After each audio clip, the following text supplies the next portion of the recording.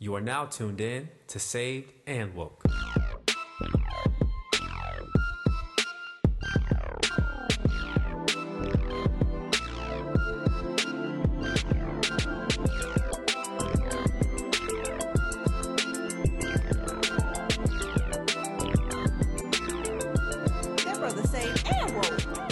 Yes, I am. It's your boy, Mr. Saved and Woke, also known as Juan Enrique Tuse.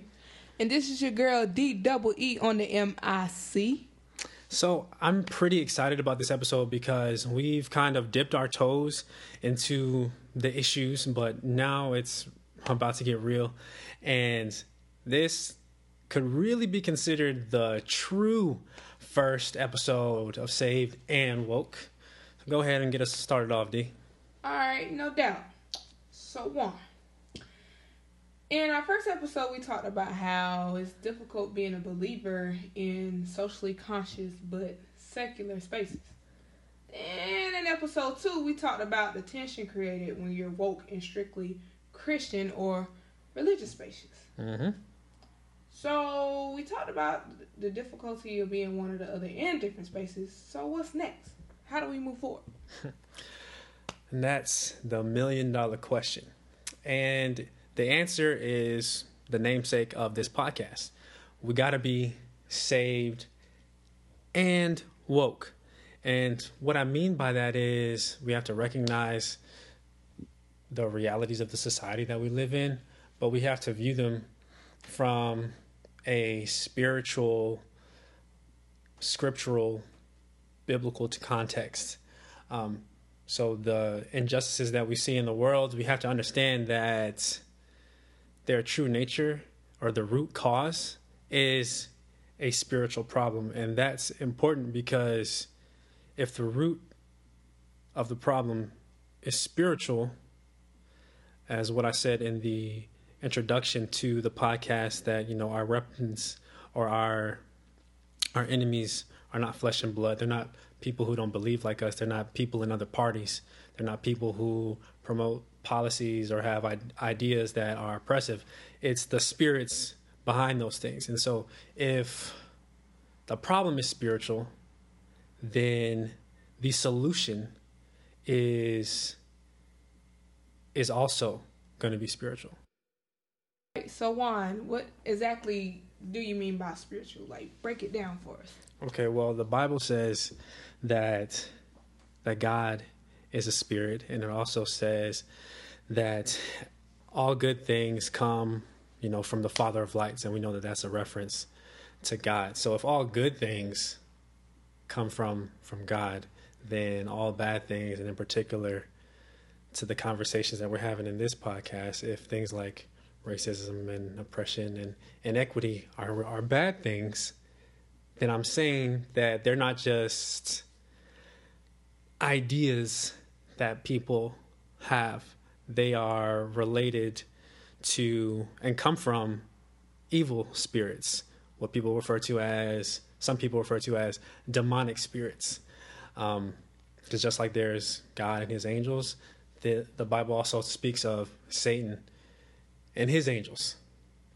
And his angels, we identify them pretty much by, and his demons, we identify them based off of their manifestations in the earth. And mostly how we identify them is how they show up in people. Like if someone has a problem with anger, we know that they are bound by a spirit of anger. If they're struggling with unforgiveness, it's not just because they can't convince themselves not to forgive. They might actually know and read the Bible and see, you know what, I'm supposed to forgive people, but they are bound by a spirit of unforgiveness. And the Bible gives us tools and examples of how to deal with those things. And pretty much it's just taking your authority as a believer.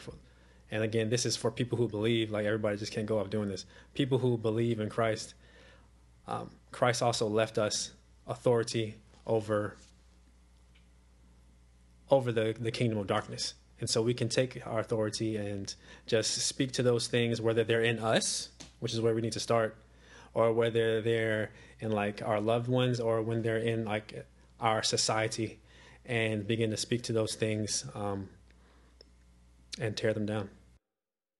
So you're saying that through Jesus Christ, we have the power and authority to overcome wickedness in the spiritual realm in regards to the political agendas that exist in our society. Exactly. Because like I said, everything evil or wrong that we see, whether it's in a person, a family, a community, or a nation, is coming from something spiritual, something from the kingdom of darkness. In Scripture, Jesus was really clear when he said that he gave us the power over the kingdom of darkness. And what I don't want it to sound like is that I'm just telling people to just pray in the sort of dismissive way that is often said a lot, because like I've known, and recently I've heard of a lot of pastors, like in response to people's concerns over racial tensions with I guess the current administration, and like the marches, and that some people would aptly name like terrorist marches. So a lot of pastors have said stuff like, well, if you have a problem, you can either leave or just pray. And so in that sense, I feel like when they say just pray in that context, that those people aren't really trying to. They don't really want to see a change. They don't really see a need for the change, or whether it's they just don't understand or they just don't care. And I honestly believe it's the latter. And that's kind of like, oh, just pray about it. So, like, don't do anything. Don't gather. Don't have the church pray about it. You pray about it in your own prayer closet. So what I really think should happen is, like, yes, we should pray. And when I say we, I mean we, like the church should be praying about it. Asking God to show us where there is racism and bigotry, hatred in our own hearts. And by our own hearts, I mean in the church. The Bible also says that, that judgment is going to start in the church. So we can't really try to unify other people if we're not really unified ourselves. So I feel like, yes, we should be praying. And by we, I mean the church, so that we can actually move forward and address the problems that we see, not just in the world, but in the church. So just going off by, what you just explained to me, it seems like not only there's a sense of passiveness that exists when it comes to the body of Christ, when it comes to political affairs, but there seems to be a passiveness in general within the body of Christ when it comes to, say, just regular issues in the church. True. Like, I was with you the first part, and I never even considered the second part of what you said. So, like, yeah, I feel like definitely there's like a passiveness to want to do anything in regards to anything political or dealing with changing the status quo in society. And I feel like I can't even really get mad at believers who are like that, because I feel like in a lot of ways that view has been like forced upon us, especially when I hear people like talk about the separation of church and state. I feel like that's one, overused and misused. And I say misused because when I look at history, I see that, the founders of our country, as flawed as they were, because they were not perfect men, definitely, they themselves were believers. And so the reason why they wanted to, or they included separation of church and state in the Constitution, was because they were coming from countries where people were using their place in the church, their place of influence in the church, as an automatic taking of power in government, because the church and government were joined together. So if you had a status in the church, you automatically had governmental power. And so they didn't want that to happen. What I do not think separation of church and state means is that spiritual or religious views and values will not or should not affect what you believe and what you vote for and what you want to establish in society. However, I feel like because it's been so pushed, like separation of church and state, separation of church and state, you hear it so much that people have accepted it, including the church, where they're like, oh, okay, well, since I'm spiritual, then that means I shouldn't care about political stuff. And I don't think that should be. So there should be some clarification then, right? When it comes to how separation of church and state is defined, because it seems like throughout time it hasn't been defined as clearly as it should be. Well, yeah, and I feel like probably people would not agree with you, that they'll say, no, separation of church and state is clearly defined. And I feel like a lot of people would disagree with what I said. I feel like most people would disagree with me. Well, and by most people, I would say like most of my woke and unsaved people, friends, would definitely disagree and say that Christian views especially should not be considered when enacting policy or setting up society, because it will inevitably oppress, and I put oppress in quotation marks, other communities who do not share those same values. Got you. Because, I've, spoken with others, and when I say others, I mean like, friends, that, discuss how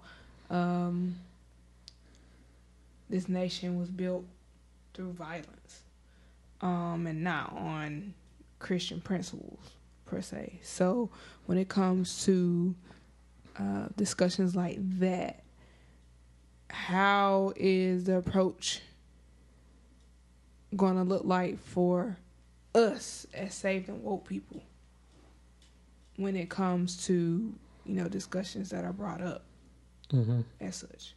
Well, I mean, it kind of goes back to what I said about the founding fathers. So I mentioned, that they were believers, or that they at least claimed to be believers. But then I also did say that they were not perfect. So I think what we have to do is just acknowledge the truth in that, but then not like overcorrect, because I feel like people have a tendency to overcorrect. We're like, okay, so these people over here, they were really violent and did a lot of jacked up stuff, so we're going to do everything. We're going to do the opposite of everything that they did. Oh, they call themselves Christian. Oh, we're definitely not going to be Christian then.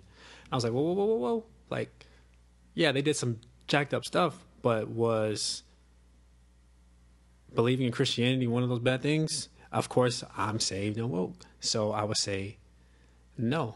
And I feel like we really need the Holy Spirit in order to guide us. We need to pray, and pray genuinely seeking God in our private time and as a community of believers for guidance in how to really walk out the unity that God already established when Jesus resurrected. Because I was just listening to another podcast, which I'm going to give a plug right now. It's called United We Pray, where they were talking about how churches, we don't really have to pray to create unity, because Jesus already created that unity when he resurrected. He created a whole new breed of people. They were so strange and so new, in fact, that about 100 or so years after Christ's resurrection, during one of the national censuses in the Roman Empire, they created a new ethnicity to describe this new group of people that they couldn't understand. And that new racial or ethnic group was called Christians. They didn't know how to describe them. They were so new and so strange that you couldn't call them Roman, you couldn't call them Jew, you couldn't call them Scythian or all those other biblical ethnicities. They didn't fit into anything. All you could call them was Christian. And I believe, and they were unified. They were all from different countries, different original religions, different languages, but Christ completely and totally unified them. And we've just gotten away from that, and we need to ask Christ for direction back to that. And it wouldn't be the first time that humanity has been given the way, because there's plenty of times, especially in the Old Testament, where God came down, he gave Abraham the 10 Commandments. Israel went buck wild anyway, and then they had to fall on their faces and ask God to correct them and guide them back, and he did. And then they did it again. They went buck wild, and they had to ask God to bring them back. So I feel like that's what we need to do now. Interesting. Especially like the whole unity concept that you just explained, like with Christ. Mm-hmm. That's very interesting. So yeah, like I loved everything that you explained during the show today. And I feel like our listeners out there have definitely gained some great insight on, what you have spoken about.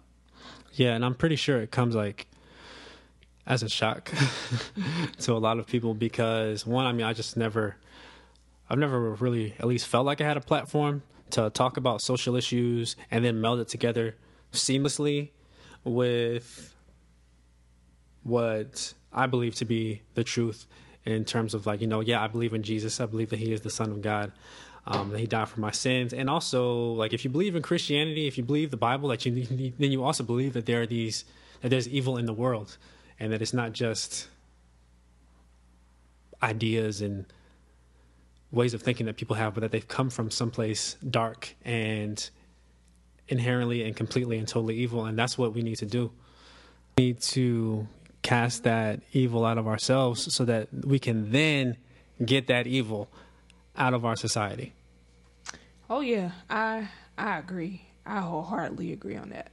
So yeah, and it takes us being woke enough to see the evil manifesting in our society and how we treat people and how we ignore others and marginalize them. And then we also have to be saved enough to understand that the justice that we seek can only be brought about by believing in God and by seeking him in prayer, and then by acting and adding works to our faith in line with our prayers to our God, who we know and understand is the author and the finisher of our faith. He's going to be the one to finish that justice that we're praying for. Yeah, the days of sitting idle are no longer amongst us. Indeed. So that's pretty much all we had for you today. Earlier, I mentioned a podcast called United We Pray. And just so you know, it's United We Pray. There's a question mark after that. It's by my brother in Christ, Isaac Adams, and his co-host for the first season, Trillia Newbell. They talk about the racial divide, specifically in churches, and their focus is really on prayer. So they talk about the issues, and then they always end with a prayer. It's very, very enlightening, very, very good stuff. And with that, we thank you all for listening once again. Again, follow us on social media, on Instagram and Twitter at Mr_Saved and Woke. And you can follow me on Instagram and Twitter at AfroSoul_D. And please, if you liked what you've heard, don't be afraid to give us that 5-star and a nice review. You can also, if you have critiques or questions, hit us up on our social media and our DMs, or feel free to tweet us. But until next time, keep the faith and stay woke.